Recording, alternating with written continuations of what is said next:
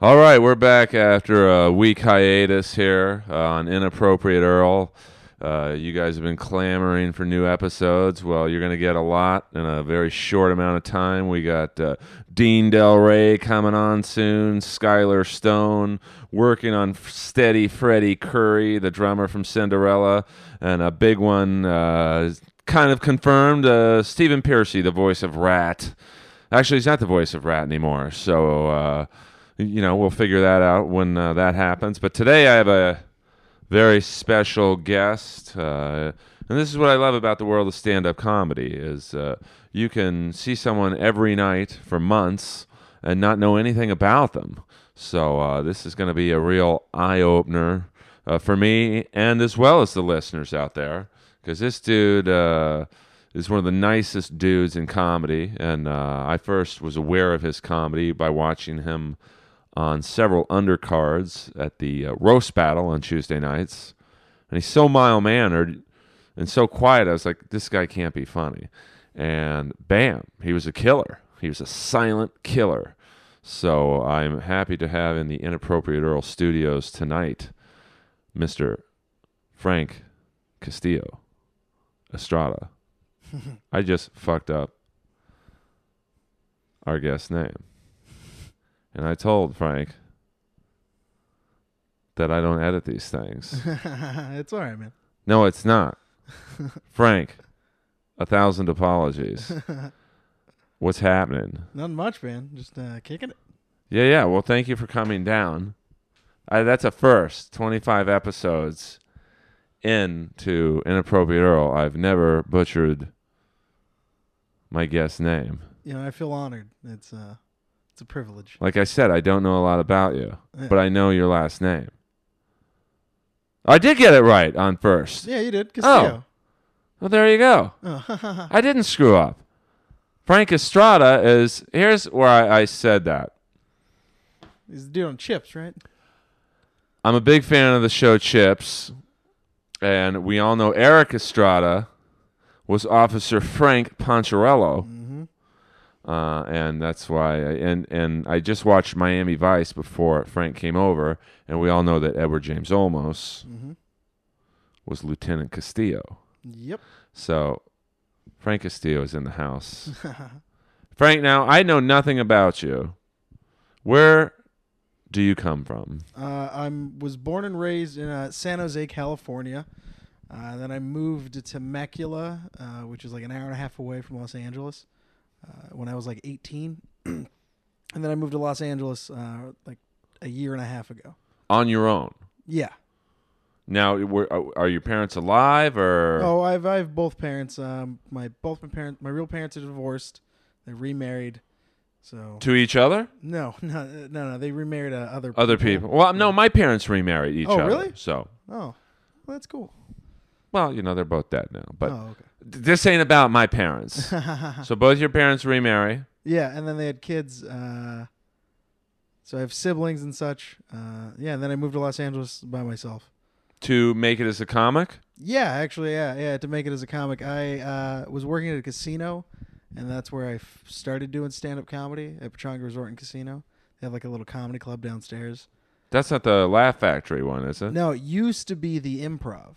Right. Yeah, and then it changed to Pechanga Comedy Club, and then I got in there just literally randomly, just started hanging out there all the time. And did you get to open for other big names who were there? Yep. The first person I ever got to open up for, which was Kid from Kid and Play. Oh yeah, Kid. Yeah. I don't know his last name. Maybe he doesn't have it. Maybe he's like Fabio. He's just Kid. Yeah. I heard he's a nice guy. Chris something. Chris Kidd. Yeah, I think it is just Chris Kidd. Yeah, he's super nice. I literally walked up to him because he was hosting some event at our like a company thing at the casino. Right. And then I told him, I was like, yeah, we've been doing stand-up for like 6 months. I've like always really wanted to like do it. And he was just like, all right, well, you want to open up for me tonight? And they just put me up first. I did like 5 minutes, and it was terrible. I thought it was good at the time because there's so many people. Right. Yeah, man, it was the scariest thing in the world. Now, what was your exposure to stand-up before that? I mean, you've done like a couple open mics, or For that previous 6 months, I was doing like mics at least every day, like once a week. When I first started doing it, and then after like the second month, I would do it like every day as much as I could. oh wow, Yeah. Which the open mics in my small town were literally just wineries and like bars and stuff. So they weren't like you get a lot of time, but there was like 4 or 2 people there, or people not paying attention. but I mean, I would imagine open mics in your small town are different than say the open mics here, where it's just all comics. Yep. So it could be good because I can't imagine in your small town there were a lot of comics. No, there was literally like 5 of us. We were all ended up becoming pretty close, and then we all started doing mics in our small town, and then we'd all like road trip down to San Diego, like every day or like every other day, and like hit up mics. And then since I was in at Pechanga, I would go like every weekend or every other weekend to see if I can get like a small amount of time. And they were pretty cool with it because I worked there too. I was a server at and a busboy at one of the restaurants, Right. so they got to see me all the time. Now, where did you play in San Diego? Because I used to play like Fourth and B, which is their big, Yeah. huge. I would open for like I was probably wasn't ready to open, but I did it anyway. Yeah. Like coffee houses and like places like Lestat's. I never got into Lestat's. I would always sign up and I could never go up, but I would always go to American Comedy Co. They had their open mic that just started and it was like really empty. Then Madhouse had one. Then there was like what's it called? Till 2 Club. Beechers, or isn't there or is that Madhouse? Isn't there something called Beechers or I thought there was something with a B in it. I can't remember. I know there's Madhouse, and then there was also, oh darn, I don't know. There's a bunch of mics. Oh yeah. That's San Diego's quite the happening comedy scene. Yeah. It is. I just feel like Los Angeles or San Diego is like a great place to get comfortable. Yeah. No, my friend Zoltan. Yeah, I know. Legendary Yep. San Diego comic. That dude should be in L.A. make the jump like you did. Yeah, that's like the toughest thing, making the jump. What's tough? I mean, there's not. L.A.'s it's expensive to live, and the jobs you're probably gonna get. Aren't going to be the highest paying, so it's tough to have a full-time job and do comedy. Mm-hmm. You're smart. You're at the Comedy Store, like. Yeah, I just got that. At least you get a benefit of, stage time as some form of payment, other than the hourly. Yeah. Which I'm assuming what is minimum wage these days? I think it's like $8, $8.25, $8.50, something like that. I mean, that's crazy because just to show how much older I am than you, when I was working at a job like that, minimum wage was $5.25. So back in the day. And how do you like the Comedy Store so far? It's not for everybody. I absolutely love it because when I was living in my small town, I would still get tortured because I still had to go to work. But I would sit on the computer and just look at the Comedy Store, like look at all the lineups, and would like daydream about finally moving up. And so when I heard about them being like there being like a door guy position, like, and like what that all entailed about like getting picked and not like because you can't apply for it, you get picked. Yeah, who picks you? Tommy, the talent coordinator? It's kind of like a group mindset from what I've understood. It's kind of like you go in, you put your time there, and you have to be funny. And it's like if everyone kind of like digs you or likes like likes your style, they'll let you in because like it's almost like they're willing to invest in you. Right. Yeah. No, it's I still haven't quite figured out the system at the Comedy Store, but yeah, man, it's so fucking weird. I mean, it's on all levels. I don't understand how employees some get to host. Yeah. And then others don't. It's like a weird seniority thing, and then it's also like how well you do, how you've been improving. I mean, that's what I've been told. Did you think about working at any other comedy clubs, or it was the Comedy Store bust? The Comedy Store bust, because it was like just the history behind everything. Oh yeah, no, it's the funnest place in the world. So, yeah, and then what? You're so quiet and unassuming. What got you into the roast battle That was actually I had like moved here and then I'd been just kind of hanging out like every night for like a year, and I was kind of like no one really knew me at the time. I was kind of like like you said, quiet and stuff. So like I knew few people, and then my friend Trey Stewart, who we both know. Yes, good man. Yep. He introduced me to the Midnight Mic when Brian was just hosting. All right. And then it was literally when I just walked up to him and I was like, "Hey, do you need anyone to like play music or DJ?" He was like, "Yeah, maybe next week." And then the week after, he was like, "Yeah, just come back and just keep playing music." And he would let you go up? Yeah, that was like the deal. I would just play music, then he would let me go up and get my 3 minutes. And I think right around that time is like the second or third week that the battle had started. Right. So like I literally just jumped on it right when it was starting. Oh, cool. I mean, I don't really remember the first one that I went to. I just remember it was kind of before Moses started, it was kind of just a bad open mic. Yeah, no, that's what it was. It was a terrible open mic. It was the worst. No one was there. Yeah, it was just people like Mugzilla. Yeah, man. Mugzilla, for those of you out-of-town listeners, he's just kind of a interesting store character. Not the funniest of dudes, but big, scary, and ugly. Yeah. I think he deals like acid or something. That would make sense, actually. He looks like he does. Well, he offered it to me once, and I don't indulge, so that would make a lot of sense from my past interactions with him. But it's basically that that show was full of Mugzillas, and I went up once. I'm like, man, I can't do this. Yeah, it was the worst. And then the battle started happening. There was about a good 4 or like 3 or 4 months when it was just like open micers, like me and like other comedians that were still coming up, trying and stuff, trying to get like noticed.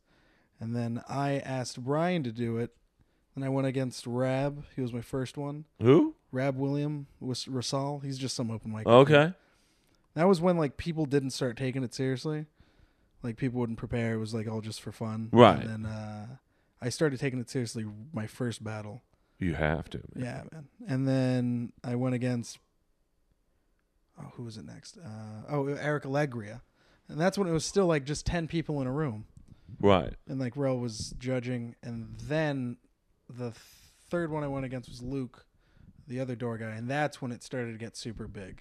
Oh, yeah. I mean, that was a great one. Because, Luke's kind of like you, like quiet. And, people were like, we don't really know what to make of this one. And it was a killer roast. Yeah, man. And now you're like a contender to the belt. Yeah, no, I actually have the belt. Oh, I didn't. I mean, it's kind of like the battle's like very much like pro wrestling. Yeah. It's like there's multiple belts. Oh, yeah.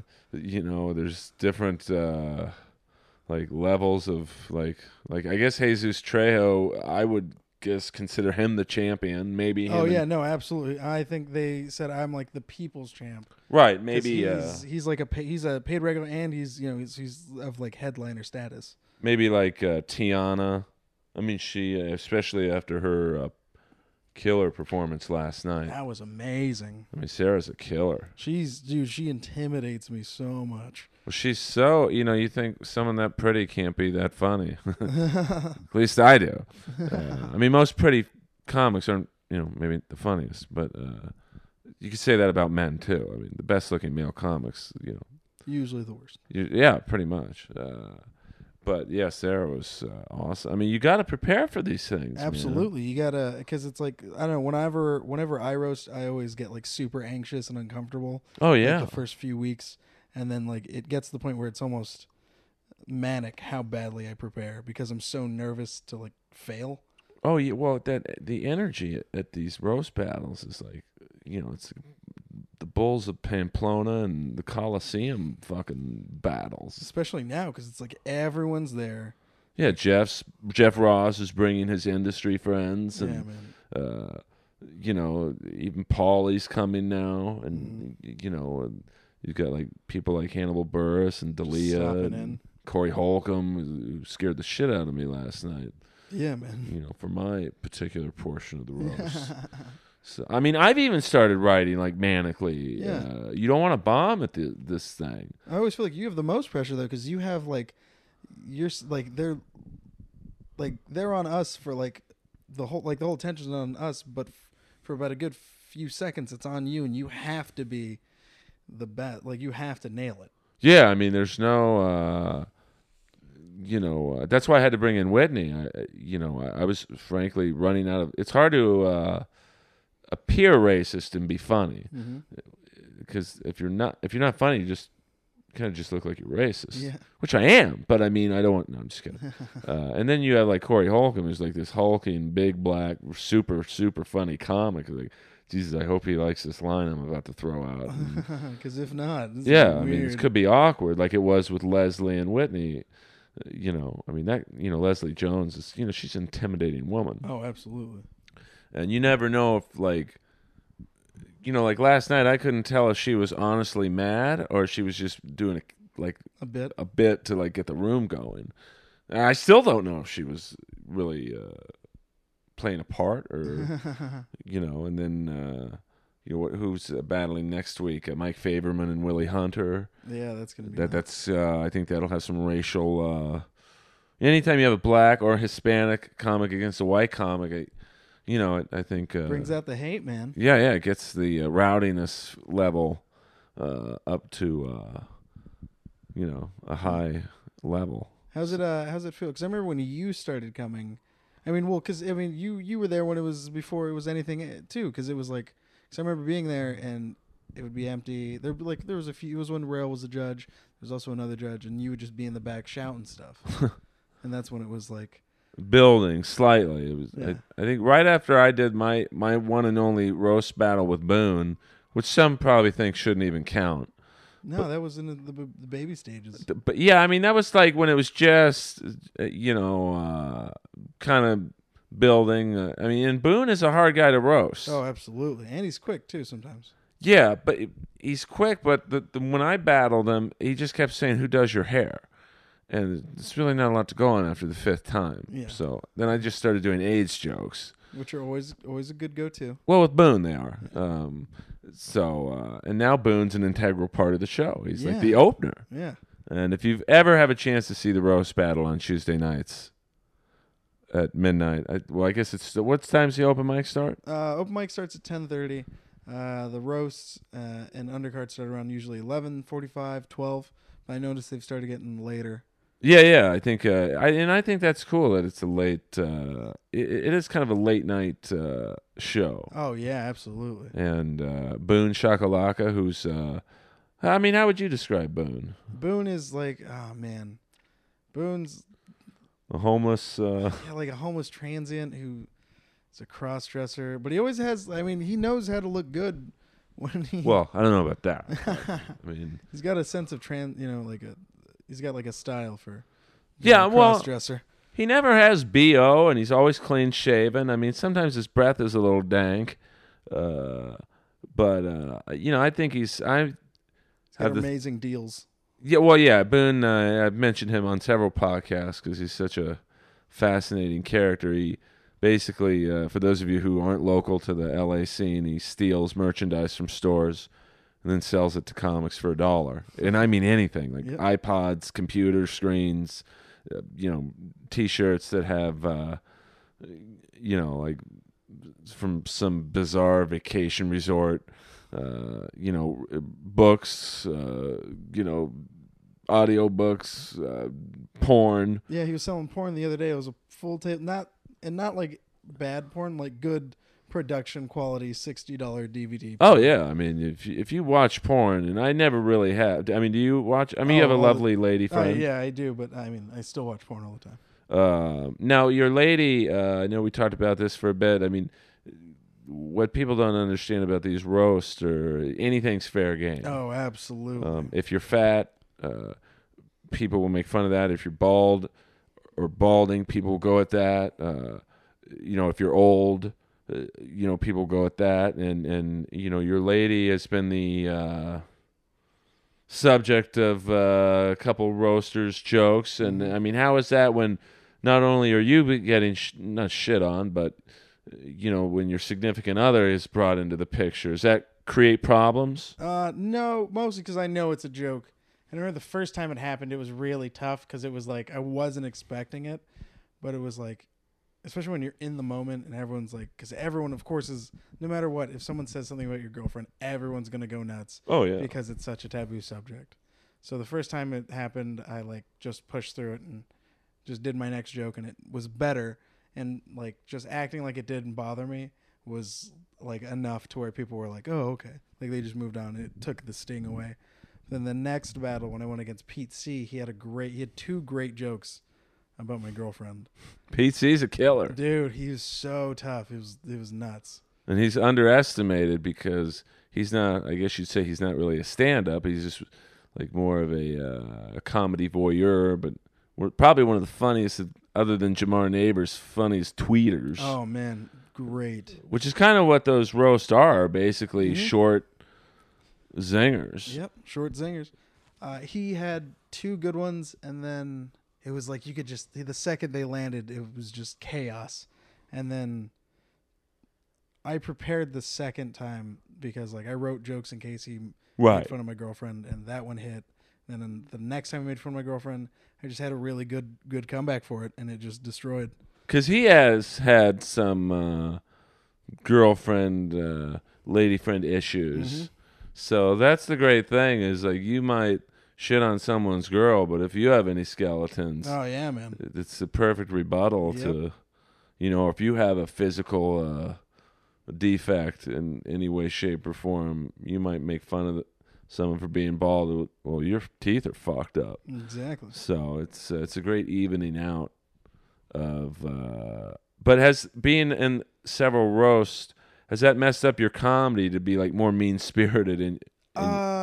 No, actually, it was. I feel like the roast battles made me more confident because like I was never good at like snapping on people, like making fun of people, but occasionally I will. I noticed I would do it a lot more at work. Like I'd be at work and I'd say something about like a rude customer or something. Now, where do you work? I work at Starbucks and then I work at the Comedy Store. Which Starbucks? I want you to get some action. Are you allowed to say? Yeah, I mean, I doubt Starbucks is listening to. No, you might. Well, I want to get you some business, man. Oh, yeah, absolutely. It's the Studio City Starbucks off of Vantage in Ventura. Yeah, I work at that one. Tons of hot girls all the time. Any celebrities? All the time, actually. Dude, comedians that go to the Comedy Store pop in all the time, too. Do they ever tip you? Probably not. No, but I usually give them free coffee. Like, anyone that comes to the Comedy Store, I'll do my best to give them free coffee. And, like, what's been the strangest interaction with any celebrity? Like, have you experienced attitude or good tip? There's some 90s star. I can't remember his name. If you showed me a picture, I'd be able to find him. He's in a lot of, like, movies. He was always, like, the dreamy guy. He came around. He was in, like, romantic comedies around the same time. Freddie Prinze Jr. was around. Oh, okay. His name is Jesse something. Jesse Eisenberg? Not Jesse Eisenberg. I can't remember his name is, but anyways, he comes in. He'll always come to Starbucks, and he's just so rude. Really? Yeah, man. It's just like, or like people will be cheap about stuff, and it's like, I get it, guys, but it's like, you guys live in like the most richest place. I see you driving away with a Porsche, like 60 more cents on what you're drinking. That important. Well, yeah, it's like the cheapest people in the world are usually the richest. Yeah, right. I knew a guy who was a multimillionaire. I mean, millions, 30, 40 million, and he got illegal DirecTV. Just because it was thrilling for him. Like, yeah, the small things they can skimp out on. He got a charge from, getting fucking free DirecTV. So you work at Starbucks, you work at the Comedy Store. How many nights a week do you do stand-up? I try to do as much as I can. I usually get up every Monday, and then because I help out with Eric Marino's open mic on Sundays at the store, I get up Sundays, Tuesdays, Mondays. Those are like my 3 days. I try to get up as much. And then Saturdays, if I can get up on one of the bringer shows, because like Tammy Joe if I can. Cindy mostly. Crazy Cindy. Yeah, crazy ass Cindy. She's always takes care of me. She's, I don't know if I would go up in the middle of the show if I were her, but she can really kill a crowd. Yeah, she can. Nice lady, though. She's very sweet. It was so funny. Like the first few times I met her, she was not the nicest to me. But then if she finds one reason to love you, she'll love you forever. Oh, cool. Yeah. So like ever since I was super cool with her, she like gets me up as much as she can. But then I also like put in time and would help out with her, like seating and stuff and playing music. Did she put you on first? Nah, she usually would put me on last or in the middle, and I loved going last. Does she give you a little extra time if you go Yeah, she last? does, Oh, that's yeah. cool.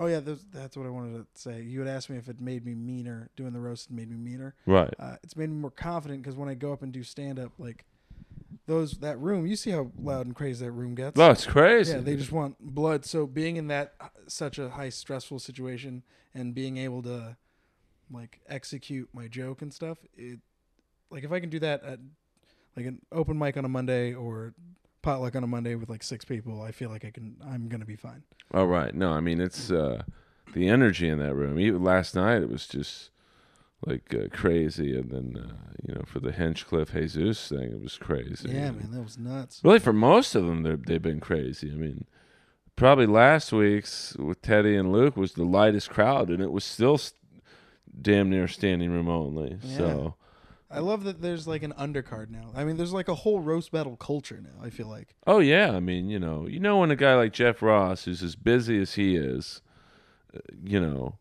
is at the Comedy Store at midnight to 1:30, he's not going to put in his time unless he sees value, and it's really it's the best show I've ever seen at the Comedy Store. So I just hope they don't run out of roasters. Nah, man. Because it's hard, like, to repeat. Sarah's done it now 2 or 3 times. I think Jesus has done it 2 or 3 times. I've done it 4 total. And you've done it 4 total? I'm an undefeated 4. So it's like, for the next person who would have to roast you guys, it's like, well, everything's been done. Yeah. Well, and I think that's going to make or break the next roasters because it's like, it's going to make you write better. Yeah. And I love it. Like, my stand-up's not the best. Like, I'm still learning. Whose is? Right? But, like, if I have something to apply myself to, right, I feel like I'm much better. I mean, now, do you find on these roasts it's easier to go against people you're friends with, or like kind of last night where I got the feeling Sarah and Tiffany were just acquaintances, so Sarah didn't really mind going after. Yeah. I mean, would you rather go up against a friend so you know that neither one of you would take it personally, or would you like to go up against someone maybe not necessarily you don't like, but that you might not have a problem zinging? I like, friends are cool. Not someone I'm super close with just because, like, I don't know. I feel like I just don't want to ruin a friendship. Right. If it's someone I don't know, I research super heavy. Like, when I went against Pete C, I talked to everyone. I even talked to him. We actually became closer friends because of it because I didn't know him that well. Right. But then once we, like, found out we were roasting, we'd talk all the time. I'd give him tons of stuff about me. He'd give him tons of stuff about me. He met my girlfriend. We just became super cool. I think battling someone I don't know is easier just because you can research and stuff. And right. No, I don't know who. I think I'd like to roast either Boone or just Josh Meyerowitz. And, Josh would probably kill me, though. He's pretty... that's Autistic Thunder we're talking about, who's completely... He's even part of the battle. He gets the crowd going, and Chance, like an insane maniac. And that's perfect for him, though, because he's a huge WWE head. Now, do you like wrestling? I was never as into it as my cousins were, mostly because they were body slamming me all the time, and I didn't like it. Oh, really?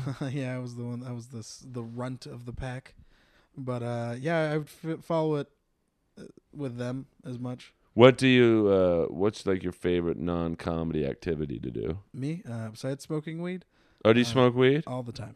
That's cool. Where do you? I mean, like I've always wondered where people get their weed from. Like, dispensary or? Yep, dispensary. What's your medical condition? Well, I actually do have terrible anxiety. Oh, do you really? Yeah, it's like not debilitating, but it's pretty bad. It's bad enough to get some weed. Yeah, to get stoned all the time. Because I'll run myself in circles. Now, how much weed did you order the week of the roast? I mean, your anxiety must have tripled. Oh yeah, man. I'll just be like I'd get super stoned and I'd write, and then the day of, actually, it was so funny. I panicked so much. I had my girlfriend drop me off 3 hours before the battle, and then I had like 3 pages of notes that I rewrote like 4 times. just the order of things, and I get like super panicky. And I smoked at least an eighth that day. I just rolled like 3 blunts. Well, that was the crazy thing about last night. Tiffany kept firing through her notes, but I don't know what was written on those pages. But I don't think there were any jokes. But, Yeah, man. It's like that panicked feeling you get when you're up there when you're like, oh man, I've got nothing else. Oh, it's tough. I'm not, dogging her for that, but she did that. You can definitely tell. There's a point where someone like hits the wall, and they're like, "Oh my God, I've got nothing." Yep, and you can tell usually because they start pacing back and forth. Yeah, it's like kind of when Josh Martin battled Alex Phillips. Like you could tell there was a point where Josh felt a little like uncomfortable. Yeah, he's like, I don't want to do this anymore.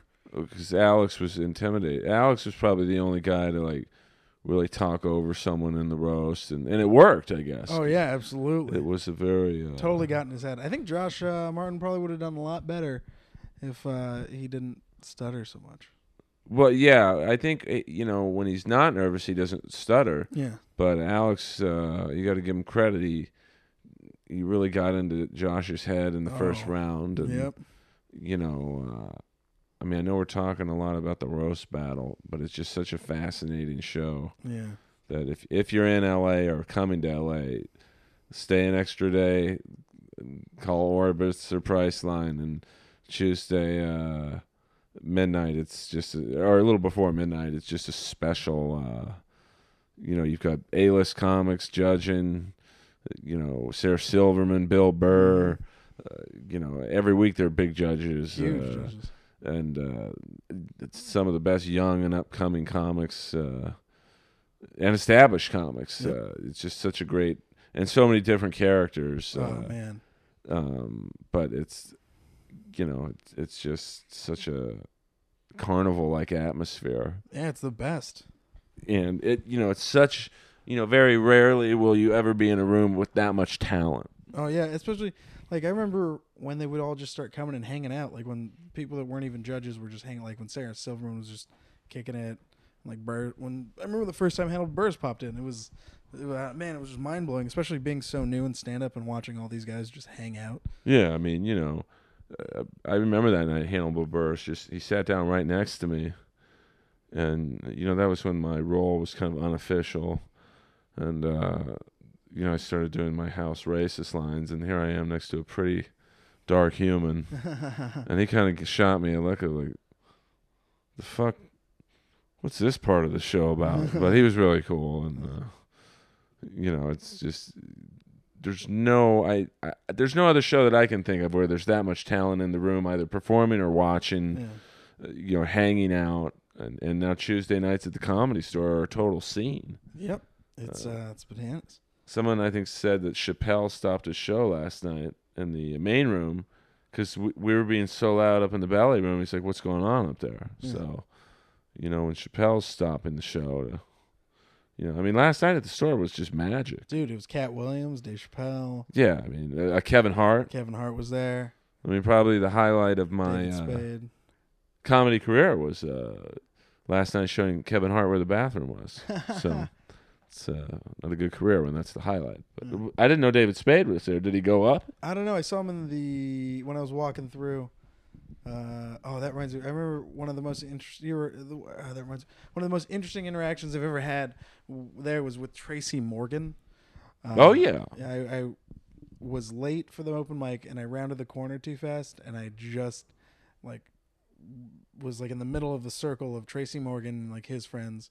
And then, everyone was just kicking it. And I was like, oh, shit. And I immediately stopped and just hung out.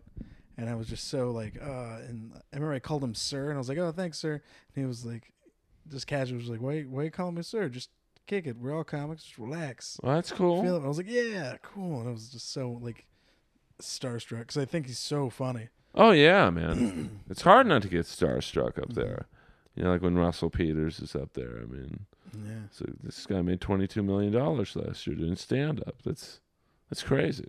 Who have you met that's that at the store that's blew your mind?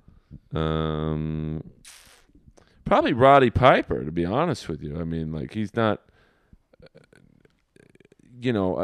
of the non-comics, I guess, because I mean that guy was like a superhero to people my age, you know, and it's like meeting Superman. I mean, this guy was the best bad guy ever in wrestling, and just he loves to hold court. So just to like talk about the days of the business with him, it's like, I mean, where else or what other business could you just talk to a living legend? Yeah. But comically, I guess, I mean, seeing Chappelle up there, you know, I mean, it's pretty neat. I remember one night in the OR, he did about 3 hours in front of me and like maybe 5 other people. Oh, what? That's got to be the best 3 hours. Yeah, no, it was great. I mean, he basically he was just taking our questions. Oh, man, that's awesome. And him and I bonded over, you know, one of his idols or mentors was this New York street comic by the name of Charlie Barnett. Yep, I know exactly. But he didn't get an SNL spot because he couldn't read, right? Yeah, no, and I was a fan of his because he was probably on about maybe 15, 20 episodes of Miami Vice. He played this great character called the Noog Man, Noogie, Noogie Lamont, and he was like a shady, you know, crook they would always use as an informant, and I guess, you know, he would in New York just start doing stand up on a street corner, and within 20 minutes there'd be hundreds of people watching him perform, and I guess that was Chappelle's like mentor, I guess you'd call him. So yeah, because in that area he performed, it was like anyone could perform. So yeah, you were literally battling for the crowd at that point. And he was like, yeah, he was great. the guy. So I mean, you know, when Chappelle, and I think Jeff Ross knew him too. You know, when guys like that are saying this guy was my mentor, you know, that's who we look up to. It's like, wow. Yeah, he didn't, like, not many people know about him. Yeah, I think he died, forgot what he died of, but he died pretty young, you know, and it's kind of like a black Mitch Hedberg, I guess you'd say. Like, just, I mean, like, Mitch was famous to guys like you and me, but, like, maybe the general public, you know, he wasn't as famous as he should have been. Yeah. To me, anyway. So, you know, I guess Chappelle would be my guy. And Jeff Ross, to be honest. I mean, like, I'm a huge roast fan. Yeah, me too. I grew up watching him, man. I think we all did. Yeah, I mean, I'm a lot older than you, so, like, I grew up with the Dean Martin roast, which were, you know, I kind of like better than the Comedy Central roast, just because. The Friars Club.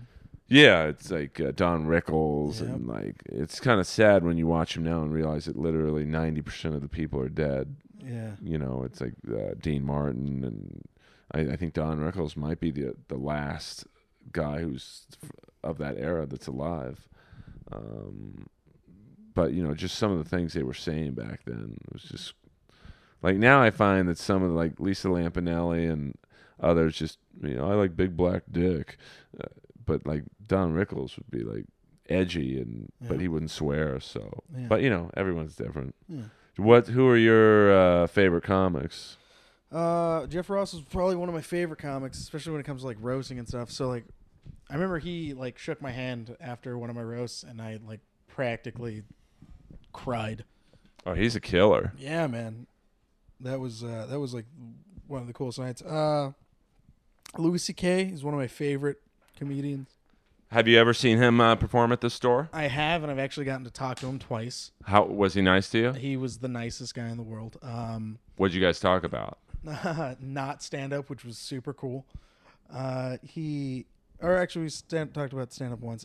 He came in, and before I got hired. It's like right when I first got there, and I was standing outside the door, and he popped out, and I was like, hey, and we talked for like 3 minutes, and I was so nervous that I forgot to introduce myself.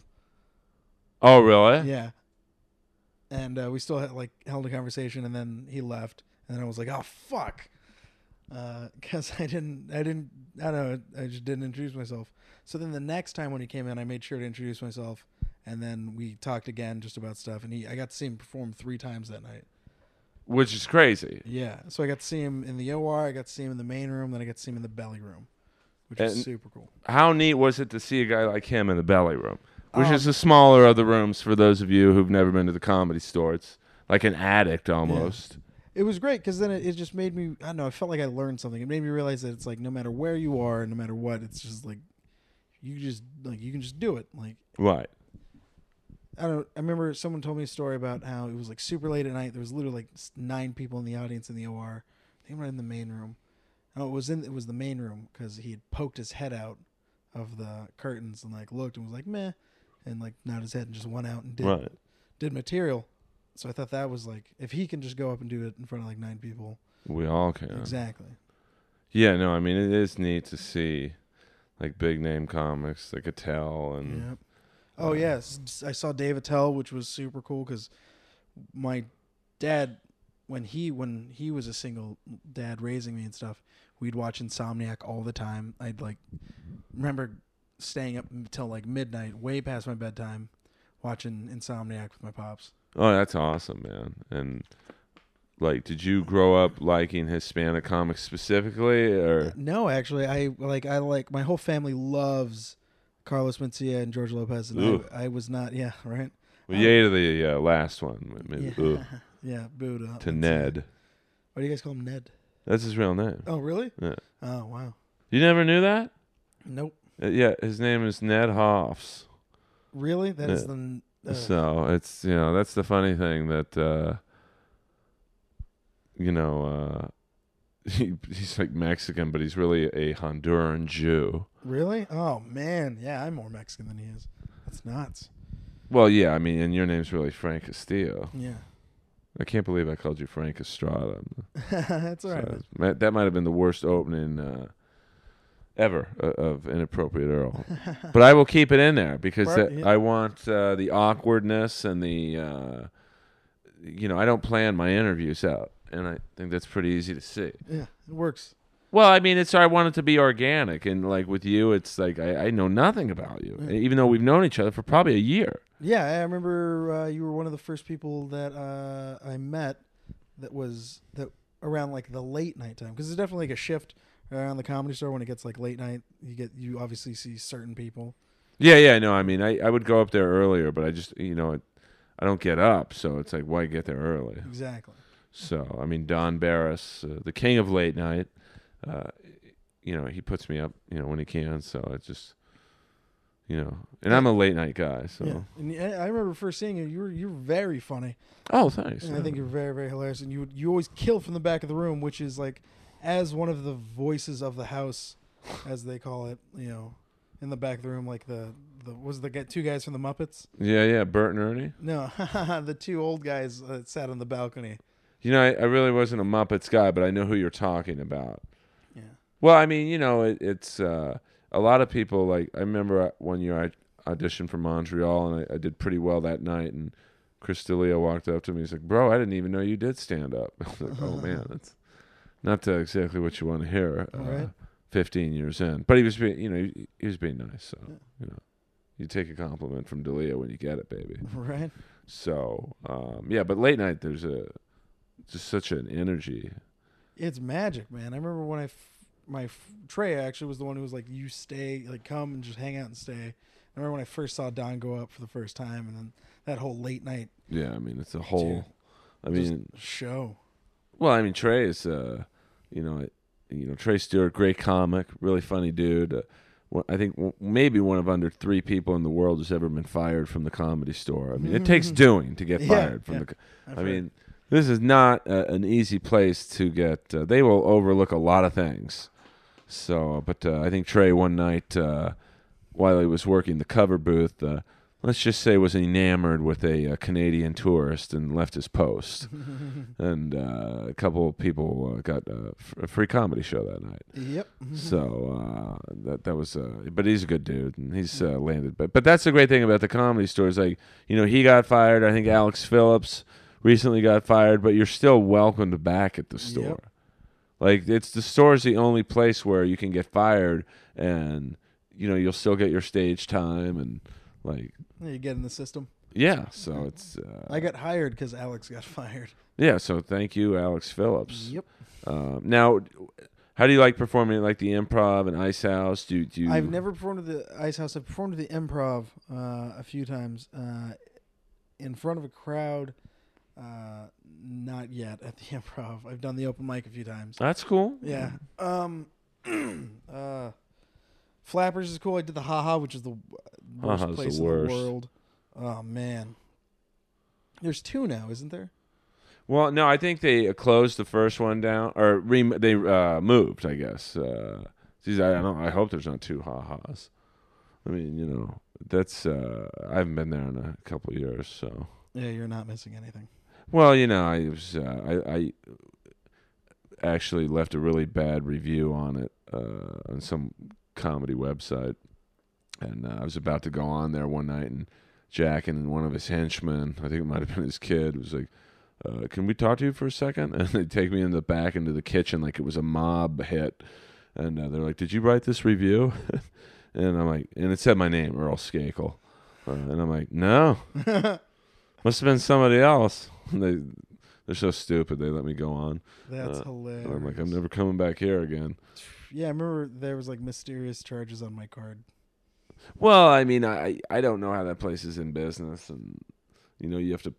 I love how Jack won't let you tape your set, but he'll give you a tape, some shitty VHS quality, like, for $20. It's like, well, I have a high def camera, Jack. Why don't I just use my own camera? Yeah, let me give you $20 to just let me set something up. But I mean, that's like the great thing about the Ice House is you get a high def DVD, free copy of any time you're there, like in the main room, and it's a great place if you're ever looking to like get a TV set, or something to give to the various comedy shows. So, and you'd kill it at the Ice House. Really? Man. Oh, thanks. It's because there's a lot of Hispanics there. Well, yeah, but they're listen, man. That's I'm not saying that's your crowd, but there's such hot crowds there that it's almost impossible to bomb at the Ice House. All right. Like I would say at the Comedy Store, it's entirely possible to bomb there. Oh, absolutely. I mean, I've seen A-list comics eat it in the OR because it's a tough room, dude. Toughest. And like when you see A-list comics eating it, it's like, wow, I guess I can eat it too, and have many a night. Yeah, it's humbling. Yeah. Oh, it's very humbling, but it makes you stronger. Like if you can do a set in the OR under, tough conditions, as I'm sure you've done. Have you ever had to follow something wacky in the OR? Nothing yet. I had to. What did I have to follow? I think I had to follow someone getting in an argument on stage once. Oh yeah, no, I had to follow some dude. It was in the open mic, and the guy was just like, it was just the worst set I've ever like. And that's saying something. Yeah, and there was like no like, because I feel like everyone has like fundamentals and stuff. Right. But he was, I don't know if it was like a first time or it might have just been a crazy person. It was just like super offensive, and then just bad, and then I had to follow that, and it was just really weird. Well, I mean, that's the great thing especially the open mic at the Comedy Stores. They will put anybody up. So you could have literally a homeless, schizophrenic maniac, and he'll get 3, or she will get 3 minutes. Or both. Or Boone, if you're androgynous, or a guy like GT who will do fucking bird noises and he talked his way onto one of the Armenian bringer shows one night. Oh, I didn't know that. Who's the Armenian bringer show? Oh, I can't remember. It was just one of the. It was like an Armenian comedy night. I just remember that. And then, or some kind of it was it was just. And he talked his way on, and then he went up and then just did his whole thing, and it was just awful. Crazy. Yeah. He was just screaming stuff, and people were just taken aback. What's the best is when people laugh at it because they think it's a joke, and then they realize, oh, this isn't funny. Yeah, or I think at some point with a guy like him, they realize, oh, man, this guy's really like this. Yeah. Like, actually, my stand-up is really just me, and I think your stand-up is it's a character, but it's you, which I think is the best kind of comedy. Like, you don't have to fake it. Mm-hmm. I've tried being high energy and like, hey everyone, I just can't do it. No, man. Very well, anyway. So I'm starting to try to feel a little bit more comfortable. Oh yeah. Yeah. How long have you been doing it? 3 years. 3 Yeah. years going on 4, and then I did like improv since I was in high school. You're just a baby, man. Yeah, man. I mean, in my case, it probably took me 3 or 4 years to just kind of feel somewhat comfortable, and then, to be honest, another 3 or 4 years before I really found the style I wanted. And Yeah.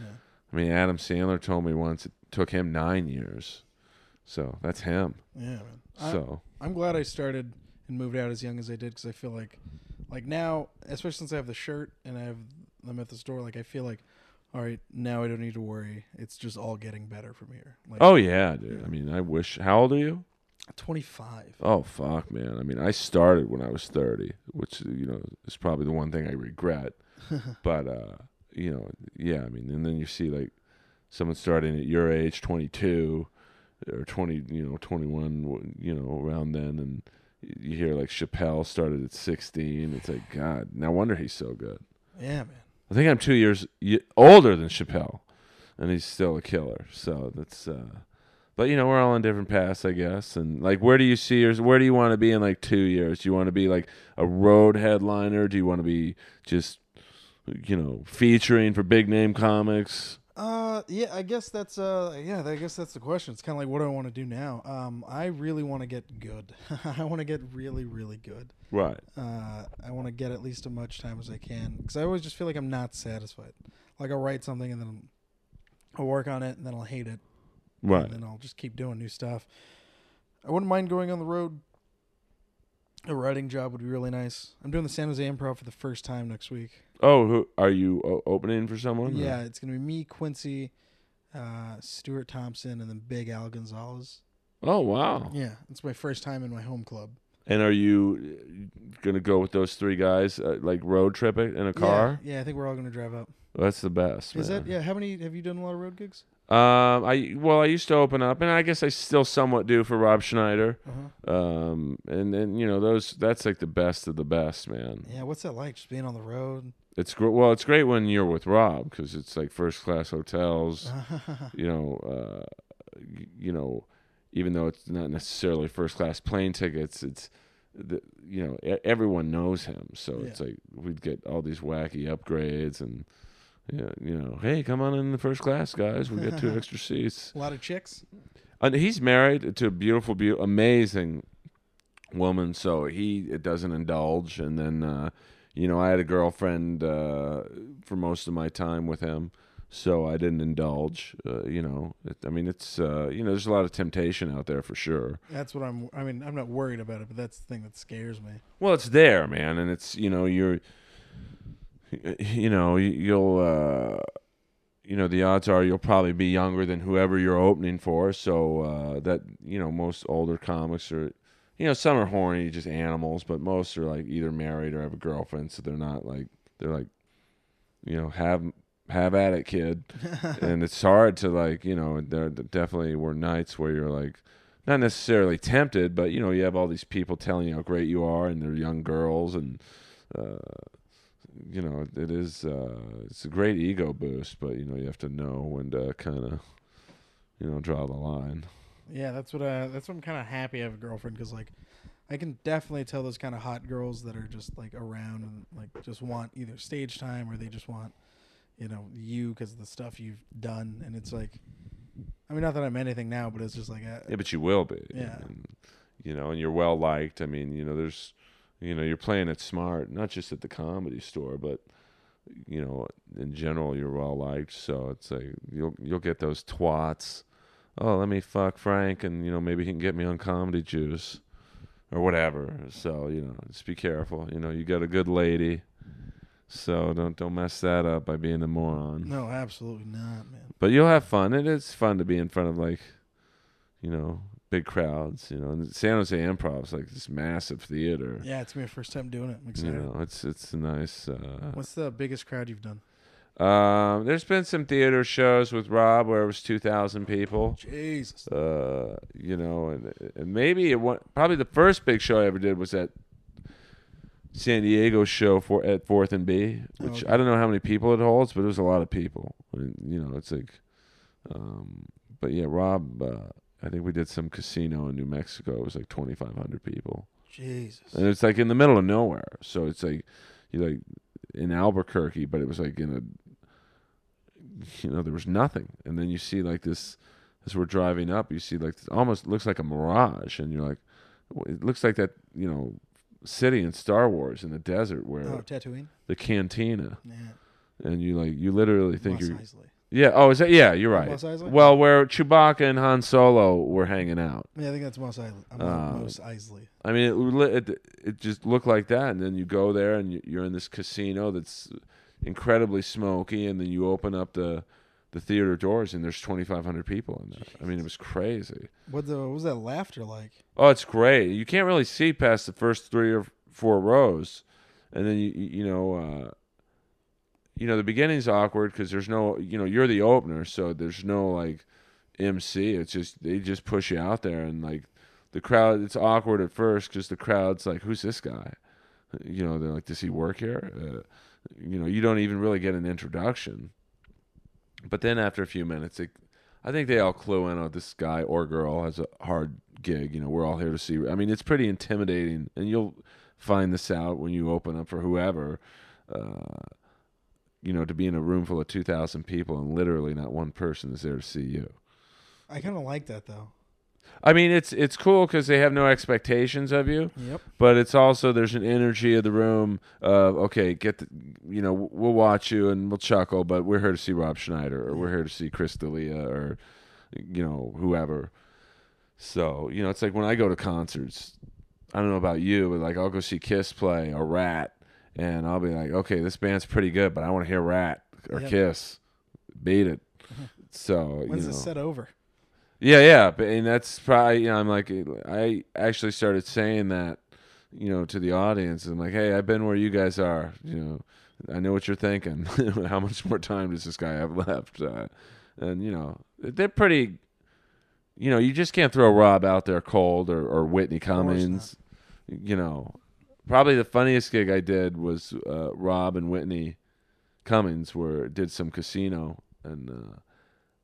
They asked me to open, so I went with Rob and this big, these Indian casinos don't fuck around. Nope, they do not. They don't want long shows. Nope. They don't want, which is great because when you do casino shows, it's like they want it to be an hour and a half, no longer, because they want people out there gambling. Yep. So I go out there, and the guy's like, well, listen, we don't have time for a third act, so we're going to do a bingo draw and bring Rob out. And it was very interesting to see him go out to a cold audience, like dead cold, and he killed it. And then I'm like, wow, Whitney's going to have trouble, following this, because he's been doing comedy 20 years, and she killed it. So it was neat to see two comics, in a interesting circumstance, like, do their thing, and both. I mean, they lift those weights. Yeah, no, it's because I figure Whitney's probably been doing comedy 10 years or whatever, and Rob's been doing it at least 20. So it's like you would think most people would have had trouble following Rob, but she was an animal and just killed it. So yeah, that's how you get stronger, following those strong people. Yeah, no, I used to like following people who bombed. That's all I do. Well, I mean, it's because you think, oh wow, I'm going to look like George Carlin after. Mugzilla eats it for 10 minutes, but then you realize you want to follow someone who did well because the energy in the room's high, and they're just going to hopefully roll right in with your act. So, I mean, what do you like? I mean, I'm not saying you root for people to bomb in front of you, but what do you prefer?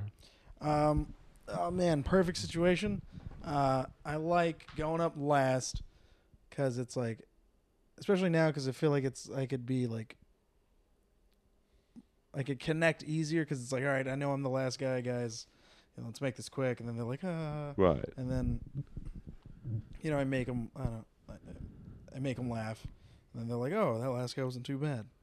That's why I like going up last. I don't mind if the person in front of me sucks.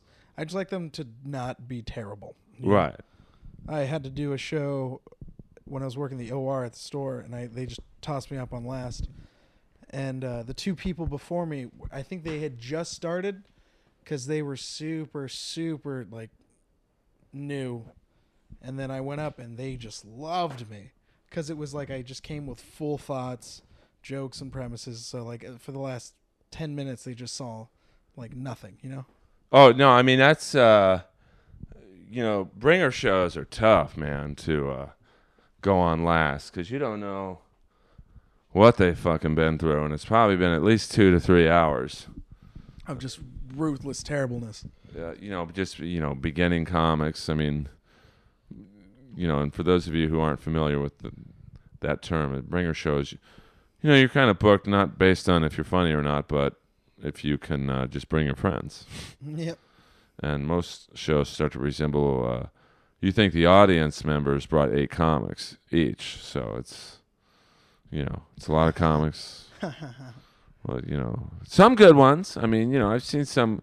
I remember once seeing I think it was, forget whose show it was in the main room, but there was like this one really funny dude. It's like, wow, this guy's got potential, and you always feel sorry for them because it's like they don't know. Yeah. Or you see someone who's really funny, but their friends didn't show up, and the rule is if you didn't bring anyone, you can't go on. Yeah, I've been in proximity when someone's been told they couldn't get on. Oh, it's the worst. It's like watching someone's dream get crushed. Yeah, that happened, I think the other night at the store. Some really? young black comic, you could tell, was like new, and he was like so excited to perform at the Comedy Store, and I guess his friends didn't show up, and the promoter said, "Hey, I'm sorry, you don't get to go on." And you could just see how bummed he was. So, yeah. But you got to pay your dues in this business. Yep. What kind of do you do? A lot of non-comedy club shows, like bars, or what's like the most interesting gig you've done? I did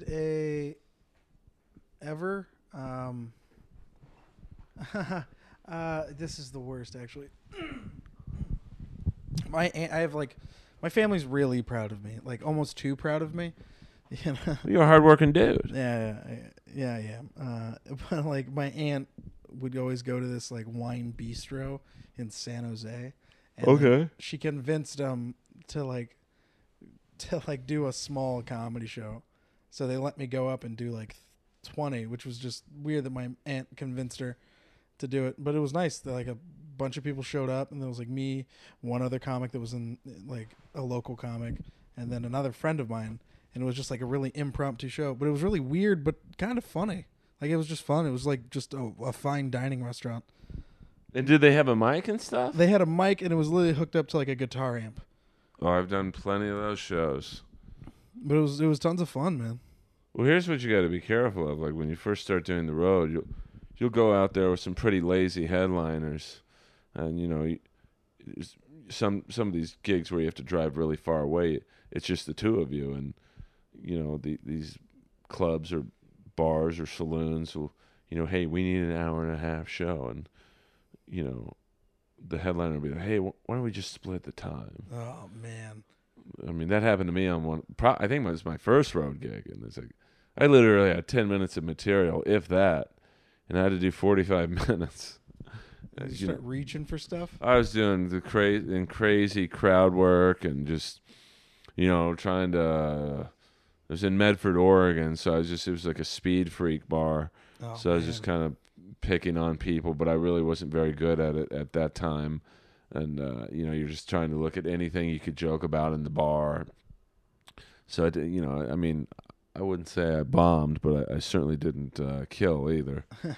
So, you'll probably get... how much time would you say you have? If I said, if Russell Peters calls you tomorrow and says, hey, do you have a half hour? Like a good half hour? Because I got plenty of time. Right. How much good, how much good time do you have? I would say 8 to 10. That's pretty cool. That's a lot. That's a TV set. All right, then let's do like 5 to 6. No, I'm just well, no, I mean, if you can have a good, say, 10 minutes, like your A-list, home runs, and then you could throw in some crowd work. And, it's like a solid, like, B, you 10 minutes. You could do 15 to 20 and survive. Yeah, I could definitely get through 15 to 20, but it wouldn't be the most amazing thing in the world. I mean, that's the thing that kills me is like what you just said is like, I see people who call themselves headliners. I can do an hour. It's like, no, yeah, God, no. You can do an hour, but is it funny? Exactly. And that's where I want to get. Like, I want to get to the point where it's like I go up and then I'll have like just 10 good, like great minutes Right. where it's like laughter, laughter, laughter, laughter, laughter. Yeah, I mean, an hour's a long. I mean, that's why I was impressed with Rob. I mean, he does like an hour and 15. Yeah, man. I can't even fathom that right now. And there's no soft spots. Like, there's not one. Like, if I did an hour and 15, I do 15. There's a soft spot or two. An hour and 15. And he could cheat too, because he could just do his movie lines and yell out, "You can do it" for 20 minutes, and people would love it. He doesn't do any of that. It's pretty impressive how he does it. So I mean, we'll all get there one day. One day. Was that a Dean Del Rey impression? Well, I don't know. Did it? Was it good? Everyone's got a Dean Del Rey. Everyone's got a Dean. I always do the. What was it? Well, that's weird. But that's a sign of you've arrived in LA comedy when people, like, I knew I was popular or whatever when people were doing impressions of me. Oh yeah, people. I would actually go up and tell you that people would do impressions of you doing an impression of your character at my work. Yeah. Like, I'd be at work and then like we'd have a certain kind of customer, and then my boss would be like, "Wow." Well. And then I've had coworkers who'd say it. Someone must have let him out of their cage. So, I mean, my impression really isn't of anyone in particular. It's just growing up as a kid, my dad had a lot of racist friends because it was just a different era. Oh yeah, absolutely. My dad was, I guess, Donald Sterling's age, so that era was like. Oh yeah. Yeah, they grew up with it. My grandma's the same way. Yeah. I came home with an Asian girlfriend. Me and my cousin actually we were both dating Asian girls at the time. Right. And I introduced my grandma to my girlfriend, and then my grandma just straight up looks at me and goes, "What? This one's dating a pie face too?" Yeah, I mean, pie face. I mean, that's, I mean. I was like, "Oh my God, Grandma." Yeah, it's crazy. You forget that, your grandmother, my dad, Donald Sterling, they grew up in like where segregation was like still like, in full force. Yep. So, and like the N-word was like, used pretty liberally back in that time. I don't say it at all. My mom, because she was born like East Side San Jose. She saw some stuff. Right. But so she says it just all the time, and I was like she doesn't say it as much now, but there's a few times where I'm like, "Ma, you can't be saying that so freely." I mean, I grew up in an era where, I mean, I said it, because I didn't know what it meant. Because the first time I heard it, and I've told the story before on the show, so I don't want to bore people, but, I was playing golf, and I shot a really good score when I was 13 years old on the front nine of this major golf course, and I ran home and said to my dad, I said, "Dad, I just shot bogey golf on the front nine of Bel Air Country Club from the men's tees," which is pretty good for a 13-year-old. Yeah, absolutely. And he looked at me and goes, "Earl, that's golf." So not knowing what that word meant, the next day I went down to the caddy yard, of course, where they're all black. And I said, "Hey, guys, guess what? My dad said I shot golf." And the biggest, blackest caddy, who looked like a pro wrestler, 6'8", 400, 500 pounds, grabs me by the shirt kiddingly, because my dad was a big tipper, so they all loved him. Like, "Earl, we love your dad, but don't ever say that word again." And I'm like, "Why not?" But that just goes to show you the wonderfulness of being naive and exactly. Walking into a room full of black people saying that word, thinking it was a compliment to whatever. Have a good day to you. Yeah, and I never said that word again in public. But I mean, Donald Sterling, that guy's out of his mind. Oh man, I remember exactly where I was when I saw that.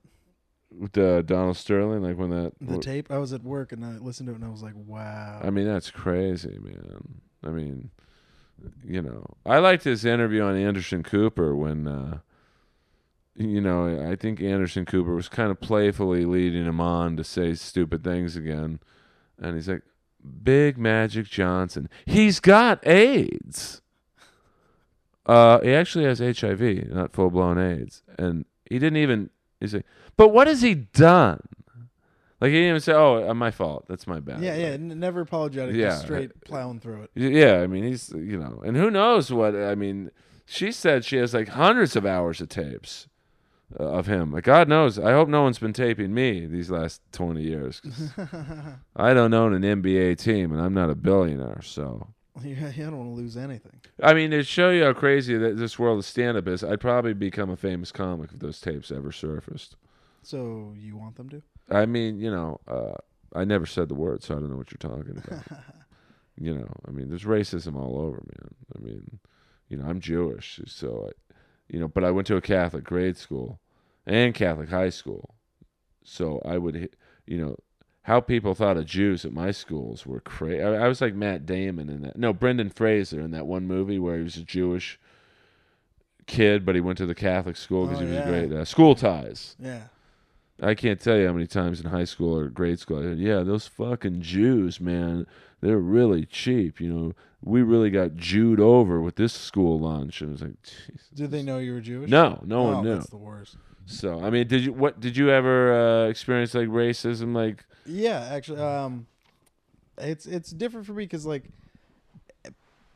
especially like after moving from San Jose, because like it was like a pretty ghetto city where I lived and stuff. Ghetto, like Hispanic or black? Hispanic and black. It was like where I lived. It was East Side San Jose, so there was a lot of minorities. Most like predominantly Mexican, and then we moved to like a better part of town. It was predominantly Filipino, and then now it's getting worse. But it's just like I don't know. I feel like kids will do stupid shit if they want to. But when I moved to a small town, it was predominantly Mormon, a lot of white people. Oh, great. Where is this place? I'd like to move. Temecula? Yeah, I know. It's where the Pachanga Casino is, like a big Indian reservation.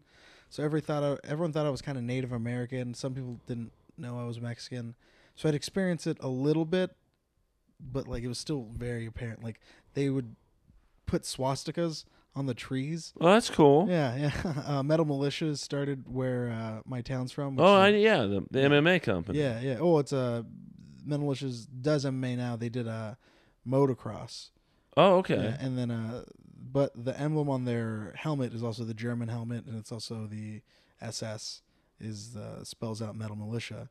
So most people, there's a small sect that was like super racist that came out of Temecula. And then the first day of high school when I sat down to this really cute white girl, and then she had made a comment about Mexicans. And not knowing you were Mexican. Yeah, and then she turned and she goes, "Oh, well, not you. You're different." And I was like, "Oh, cool, thanks." Those people. Yeah. I mean, Hitler was a great public speaker. I mean, no, I'm just kidding. Flawless. I mean, you know, he just took his ideas a bit too far, according to Marge Schott, in the late great owner of the Cincinnati Reds. You know, who actually said that. She said that like, "Oh, he's a good speaker. He just went too far." So, and probably the biggest laugh I ever got at the roast battle was saying the Holocaust was the first bringer show. Oh man, I was laughing about that the whole way home. I mean, I knew when Eliza laughed, that was like, okay, that's a good joke because she's laughing. Yeah. Because she doesn't strike me as the type that would, laugh unless it was funny. So, yeah. My girlfriend loves Eliza Schlesinger. I'd heard varying reports on her, in terms of her being nice to people, and I have to say that in my interactions with her, she's been nice. Oh yeah, she's super nice to me. I held her dog a few times. Yeah, Blanche, the great Blanche. The great Blanche. Who might be second only to Lois. Who is very sleepy right now. In terms of the LA comedy scene dogs. And Sarah Tiana's Maverick, the Pitbull Maverick. Huge now, by the way. Yeah, Maverick's, a big dog, but very friendly. Yeah, absolutely. And Brian Fischler, the blind comic out of New York. I don't know if you've seen him at the Comedy Store. He comes out here periodically. He's got a seeing eye dog, and it's quite fascinating. Does he take it on stage? He has to. So. Oh, really? Oh, wow. I don't think he gets up a lot at the Comedy Store when he's in town, but he likes to hang out in the patio, and you'll see his guide dog, which is amazing to see a guide dog at the Comedy Store patio, and you got everyone coked up, drunk, everyone trying to stick it in some girl, and this dog is just totally quiet, relaxed, So it's, even the canines at the Comedy Store have a good time. So, well, that's crazy. You had that kind of racism, experience. Yeah, man. It was really, I don't really do a lot of racial humor. I feel like I should, though. Well, I mean, you have an edge of being a minority. Yeah. So I think you get It comes off a little differently coming from me because it's like I do a lot of jokes about. Because I struggle differently than most other Mexicans because it's like I'm very obviously like you wouldn't they don't have an accent. Right. I'm not, but like my whole family's like all very cultured, and I'm like the only one that's like this. Right. Very like what's it called? Assimilated. Yeah. You're assimilated. Yeah. Very Mexican American. Assimilated. I don't know what it's called. Yeah. I didn't graduate college, so. Me neither. Did you go to any college at all? Yeah, I went to Palomar Community College for about a year and a half, and I decided I hated it, and then I started working at that casino, and then I started doing stand-up. Well, you're a smart dude, man. You're going to go far in this business. Thank you. I've seen a lot of comics who were very funny, not go as far as they could because they had attitudes and... Oh yeah, that's the big thing. Like I'm glad I went to that comedy club and started there because it was like community college for me. Right. So I got to meet people and I got to like understand how a show's run and how really it's all about just being nice, being polite, coming through when like delivering when expected. But dude, if you're just a good person and nice, Oh yeah, attitude, take you far. It really helps. I mean, you might get walked on initially, but I think in the end it pays off, and you're well on your way. I mean, you got any big shows coming up? Aside from the San Jose Improv, that's about it. But you can see me at the Roast Battle every Tuesday. When is that San Jose Improv show? Because the way I used to do this podcast was, I think the first month, I literally would tape like 15 or 20 shows, and then I just released one a week, thinking, in case someone can't make it one week, I'll just have one in the can. So the problem was that people would plug the shows they were on 4 months ago. But now I release them the night of. So for you Northern California folks, I highly suggest going to see Frank, Quincy, Stewie, and Big Al Gonzalez, who's a great dude. I mean, it's 4 super funny dudes. We know it's at the San Jose Improv. Time and date. May 29th at 8 p.m., if I'm correct. And that's a week from tomorrow? Yes, it's a Thursday. And then you're at the Roast Battle every Tuesday? And then Eric Marino's Sunday mic, the show go up every Sunday. And that's at the Comedy Store. Sunday nights at the Store, cool, in the Belly Room. And then Monday potluck. Monday potluck, you really, the Store's got so many great nights, because potluck is like, a mixture of young and upcoming comics, homeless open micers who've been doing it 30 years, and then you get the house regulars like the D'Elias, Mike Youngs, Dev Davidoffs, Tiana's, coming in, dropping in, and then Monday nights closed out with Don Barris and Fraser Smith, L.A. Legend Fraser Smith. And then Tuesday nights is the Roast Battle, which is probably the most happening night of any club, any night. It's just magical. So, Frank's a good dude. Where can people find you on Twitter? Frank C. Comedy. So it's just FRANKC. COMEDY. Oh, so it's no C and then comedy. So Frank... How do you spell it out for these for the morons like me out there? It's FRANK C and then COMEDY. That's right. So at Frank C Comedy, follow this guy. He's a good dude. Thanks. Now you are an MMA fan or no? Oh, huge MMA fan. I love it. So let's get some predictions before we go, because this is I think this is one of the longer pods we've done. Really? Oh man, I appreciate it. Oh no. I appreciate you coming down. I know we tried to do it several times. We are at an hour and 20 minutes. Oh, man, that's awesome. Well, I try and, people ask me all the time, well, how long, when I ask them to be a guest, they're like, well, what is it? I'm like, really, till it gets boring. So, and this isn't boring, but I also try and like do it where people want to hear more of you. Like, that guy Frank was great. When's he back on? So, but we got a big UFC card. There's so many fucking cards now. I don't know what it is. UFC. I think it's 173, if I'm not mistaken. With my favorite fighter of all time, other than Fedor, the great Dan Henderson. Oh, I've met Dan Henderson because he's from Temecula. Actually, or I don't know if he's from there, but his training center's there. Yeah, his training center's there. I've met him. My coach has actually been on one of the UFC undercards. Who was it? Gabe Rudiger. Oh, wow. I've heard that name. Yeah, Gabe Godzilla Rudiger. Then I was trained by Fabiano Silva, who's also part of like ATA, which is American Top Team Temecula. But Dan Henderson, all the way, man. He's a beast. Well, I hope, but he's unfortunately for Dan Henderson, who's definitely, in my opinion, the greatest American fighter of all time. Mm-hmm. But I guess John Jones is American too, so he might be losing that title. But he's fighting Daniel Cormier. I don't know Cormier. Oh, Cormier is a heavyweight who. He was in that weird almost Fedor weight range of 220, 230. Mm-hmm. It's like he's not quite big enough to fight. Although he did knock out Bigfoot Silva. Oh, okay. Who's like 265 pounds, at the weigh-in. So he's probably close to literally 290 the day of the fight. He knocked him out. He's beat up Josh Barnett, who was the UFC heavyweight champ. Mm-hmm.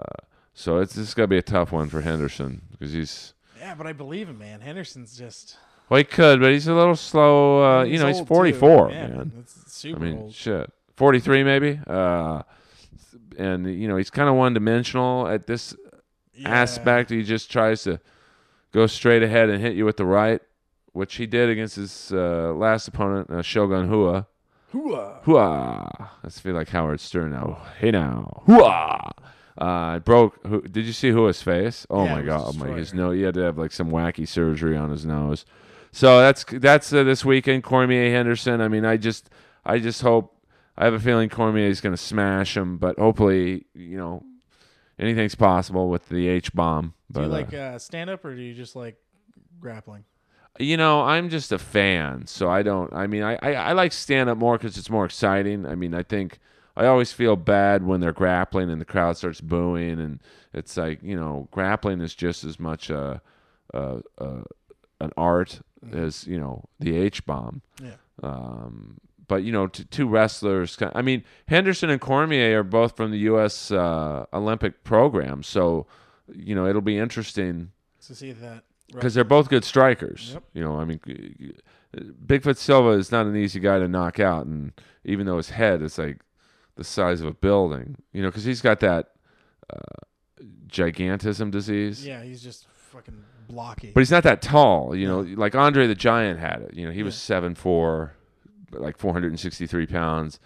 But Bigfoot Silva's only like, I don't want to say only, but he's like 6'4", but his head is like just the size of someone who would be 7'5". Yeah. So, that's going to be a very interesting fight. And then, who else is fighting? I think T.J. Dillashaw is fighting. He's a great fighter. And Robbie Lawler is fighting Ellenberger. So that's, kind of feel bad for Robbie Lawler. He had a great run in his last fight against Johnny Hendricks, but he just came up a little bit short. Sometimes it has to happen. Who are your, while I look up the rest of the card, I'm being honest with my listeners. I want to be knowledgeable about the rest of this card. Who are you, what do you have favorite MMA fighters or? Yeah. I'm a big fan of the Prodigy. BJ Penn. BJ Penn. Oh man, BJ Penn's insane. I love his grappling's great. Are you watching Ultimate Fighter? No, I haven't watched as much as I used to. He's the coach. He's the coach for this one? Nice. BJ Penn against Frankie Edgar. Oh, okay. Which I don't really have a Edgar's already beat him twice. Yeah. And, I don't think either guy's in line for a title. So it's kind of like, hard. But, BJ Penn's amazing. I mean, I like Forrest Griffin. Forrest Griffin was amazing. Yeah, man. big heavyweights. Oh yeah, that's who I like the most. Yeah, this is the big guys. God, what was his name? He was huge. He had the huge tattoo on his back. He used to be a wrestler also. I mean, that makes me want to say Bigfoot Silva. No, he was in WWE. Or Batista? Not Batista. Oh, Brock Lesnar. Lesnar. There you go. Because Batista did MMA, and then I think, I think he had like 2 fights, and the first guy was kind of a tomato can. Mm-hmm. So it was like, oh, okay, I'll do this. And then the second guy was like, maybe not well known, but he was pretty legit. Yeah. And I think Batista was like, I don't like getting hit for real. Yeah. And I think Lesnar was the same way after he, who did he? Overeem, Alistair Overeem, like gave him a liver kick so hard, you actually saw Lesnar mouth, ouch. Yeah. And then he crumpled, and then I think he's like, okay, maybe I'll go back to fighting The Undertaker. Yeah. Yeah. When this was just slaps. Right, real quack. Real quack. This my diction is not what it should be tonight. UFC 173, we got Renee Barao against TJ Dillashaw. That's the main event. Cormier against Dan Henderson. Robbie Lawler against Ellenberger, which is going to be a great fight. And then we've got Jamie Varner against Mr. Kraus. And Mizugaki against Rivera, and some prelims too. I don't know. I don't see any heavyweights on this card, which is a bummer. Oh man, I love those heavyweights. Fabricio Verdum, who's fighting Cain Velasquez in Mexico. Love Cain Velasquez. He's tough to beat. I mean, he's got the cardio of like a 155er. The wrestling, definitely the best wrestler in the heavyweight division. Yeah, that cardio is important, man. I've seen so many people just start gassing out, and you're like, ugh. Well, yeah, you got a guy. Well, those heavyweights, especially, they're so used to just knocking guys out and overpowering them. But then, if you can't knock the guy out, and you have to, go 3 to 5 rounds with them, you gas out. Especially the really overly muscular guys. It's heavy. Yeah, it takes a lot of fucking energy to move those. I mean, I would say the best heavyweight fight I've ever seen in my life was Mark Hunt and Bigfoot Silva. It was 5 rounds of it was like a video game. So it's rare that the heavyweights can go 5 rounds. And then let's see what's going on for 174. There's so many goddamn cards now. It's awesome, man. It's just so because everyone just loves the fights. Yeah. What do you think of the female fights? I mean, obviously there's Rousey and yeah.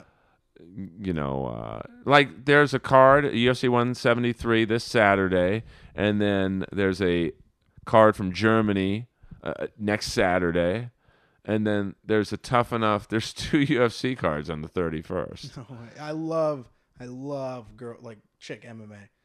Those girls are fucking beasts. There's a girl I used to do jiu-jitsu with. She was like the top of our class. She placed second in Worlds in her weight class, and then she also placed first in her belt weight class in jiu-jitsu. And I used to have to roll with her all the time, and she fucking would destroy me. But she's just getting into MMA. Yeah, I mean, there's I think they're trying to get there's that girl Holly Holm who's like a kick-ass boxer. She's getting into MMA. I mean, she is in it now. She's a potential opponent for Rousey, and obviously everyone wants Cyborg. Oh man, that dude. He's a tough dude. Yeah. Cyborg. I think Cyborg should fight Fallon Fox, who's the transgendered female. Who did Cyborg fight that was actually really attractive that was in a movie? Gina Carano. Oh man, kicked her ass. Oh, Gina Carano. Who is rumored to be signing with the UFC to fight Rousey. I think they want to keep Rousey. They want to build Rousey up like WCW did Bill Goldberg. Oh man, just have her be undefeated, and I mean, there's not there's a decent amount of depth in the women's division, but it's a very risky fight if Cyborg fights Rousey and kills her, because then it's like Cyborg's not really marketable. I mean, she's a dude, basically. So you can't have her on posters. No, I mean, she ain't gonna sell any fights with her looks. Yeah, and that would be a major no-no. And then Rousey, it's like, well, she can't beat Cyborg. That's a fight everyone wants. I mean, that might be the number 1 pay-per-view ever if they eventually get it. but who knows? I mean, the UFC has pretty rigorous steroid testing now, so it's going to be hard for her to pass a test. Yeah, absolutely. I mean, she has a dick, for God's sakes. A huge one at that. But the fight I'm looking forward to, and it's kind of going under the radar just because there's so many. It's the Tough Brazil finale, which is next Saturday. It's Stipe Miocic, heavyweight, very good striking heavyweight. He was supposed to fight Junior Dos Santos, who's unfortunately for Dos Santos, he's like the number 2 guy in the heavyweight division, who has been killed by Velasquez twice. Jesus. So there's really you can't. It's like what do you do with him? You can't put him anywhere. No one wants to see a fourth because he beat Velasquez the first time. He got lucky with a shot, but he beat him. Yeah. And then Velasquez almost the last fight, you could tell he could have finished him at any time. Wow. But he's like, I'm going to drag this out and beat the shit out of you for 5 rounds. Jesus. And so he broke his hand. So Miocic is fighting Fabio Maldonado, who is only 205 pounds. Only 205? This shows you how ballsy this guy is. He's really a 205er, a light heavyweight. He said, I'll fight him. Jeez. And this guy has the best chin.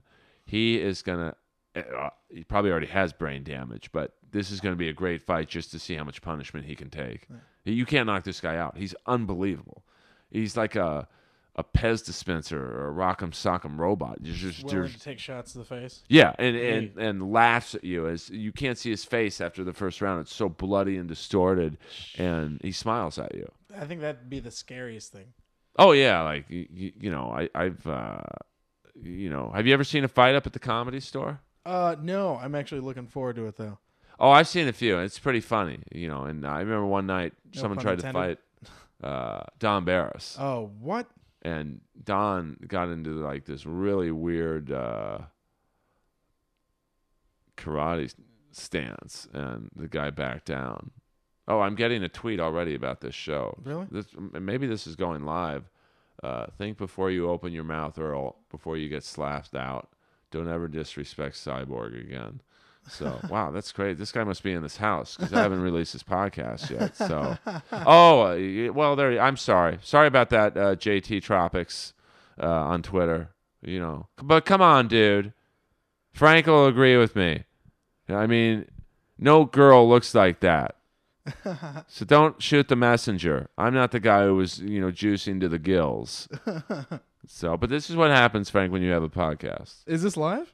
I thought we were taping, but this guy's already. I have to see this right here.